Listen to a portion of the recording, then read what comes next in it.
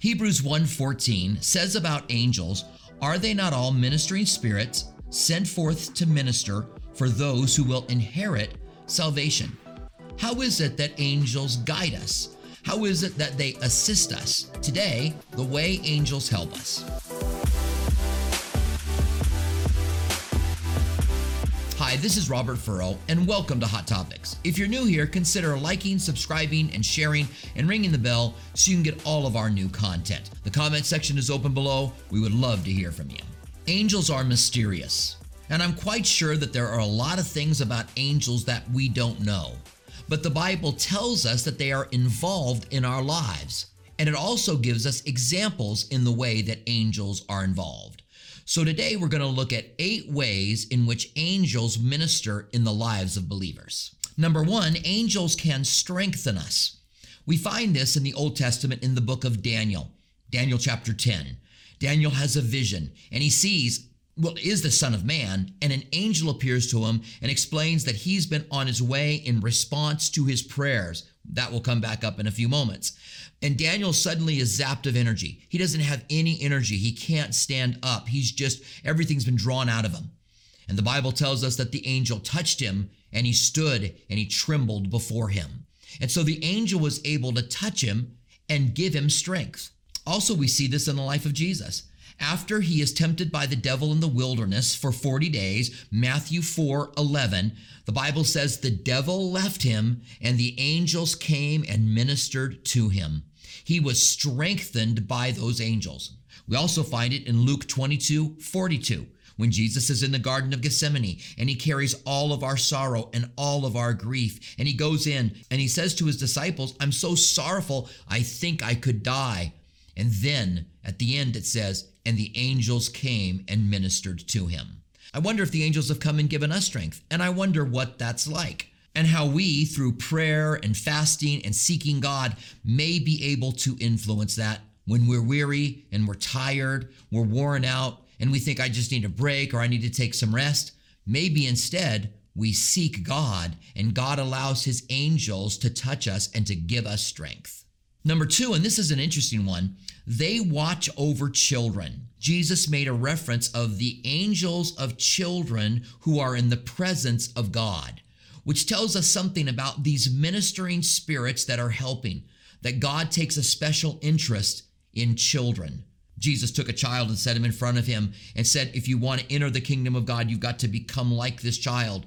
Jesus said another time of new believers and of children that if anyone hurt them, it would be better for a millstone to be tied around their neck and them to be cast into the sea. This is a heart that God has for children. Number 3, angels encourage us.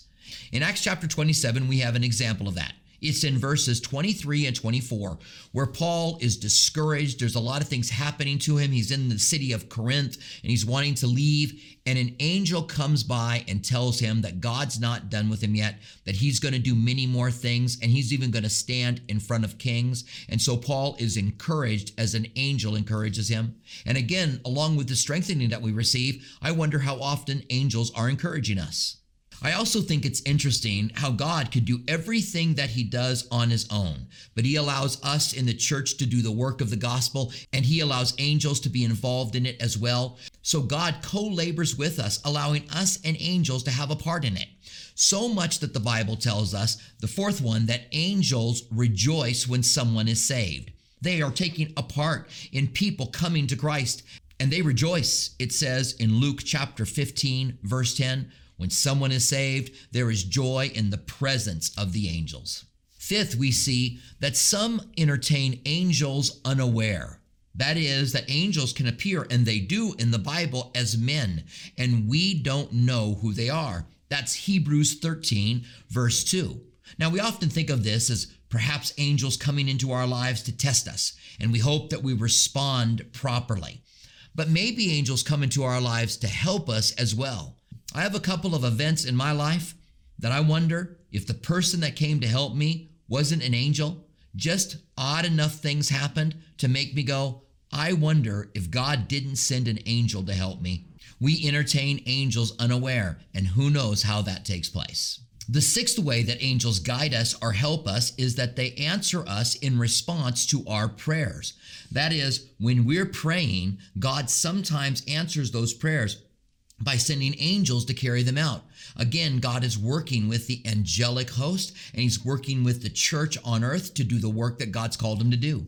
We see an example of this again in Daniel chapter 10, where Daniel is praying and fasting and seeking God, and the angel tells him, I left on the day you started to pray, but I had a conflict in the heavens. And then when Michael came, I was able to come to you. So there was a response to his prayers. When we're serious about something, when we're seeking God, well, the Bible says, ask and you will be given, seek and you will find, knock and it will be done for you. The Bible says we don't have because we don't ask. And I think that we don't really understand what happens in the spiritual realm when we're seeking God and how he can send angels to assist us and how incredibly important it is for us to be asking God, to be spending our quiet times with him like Daniel was, to be seeking him, to be asking God to do things in our lives, because then angels take a part in what we are doing, which I think is absolutely phenomenal. The seventh way that angels help is they help in the salvation of souls or the salvation of men.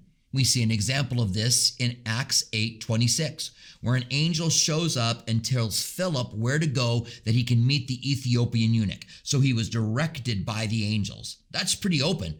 And Cornelius, who was a Gentile, a centurion who was seeking God, was told by an angel to get Peter and to wait for him to come and share with him. I don't know how overtly the angels might be working today in that kind of a fashion, but I believe that they are assisting us in the salvation of men and women's souls, which is the call of the church. That's what we're called to. Go out into all the world and make disciples, baptizing them in the name of the Father, the Son, and the Holy Spirit, and teaching them to observe all the things that I have taught you. And angels assist us in that. The final example that I have in the way that angels help us is that they aid us in the time of our death.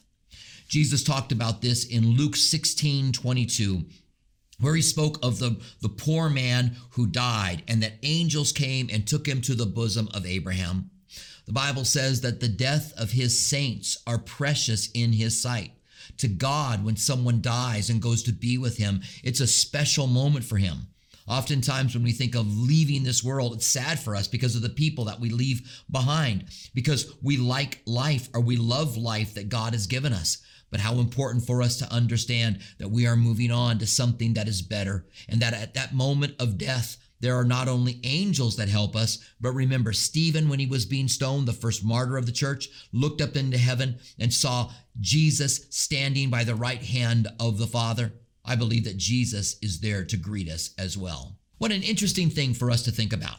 How God could do everything on his own, but he's chosen to raise up the church to do the work of the gospel, our feet prepared with the gospel of Christ. And then he also uses the celestial kingdom or the heavenly host to come alongside of us and help us as well. And I think that there are some spiritual battles that are taking place, demonic forces and angels battling over our lives, and we don't even know that it's happening. Sometimes people are more aware of this. They'll say something like, I think there's a spiritual battle going on. Sometimes they can go weirdly overboard, but I do think that there are angels that are assisting us. There is a battle that's going on over the souls of men and women. So we look forward to what God's going to do as the angels assist us in the work of the gospel.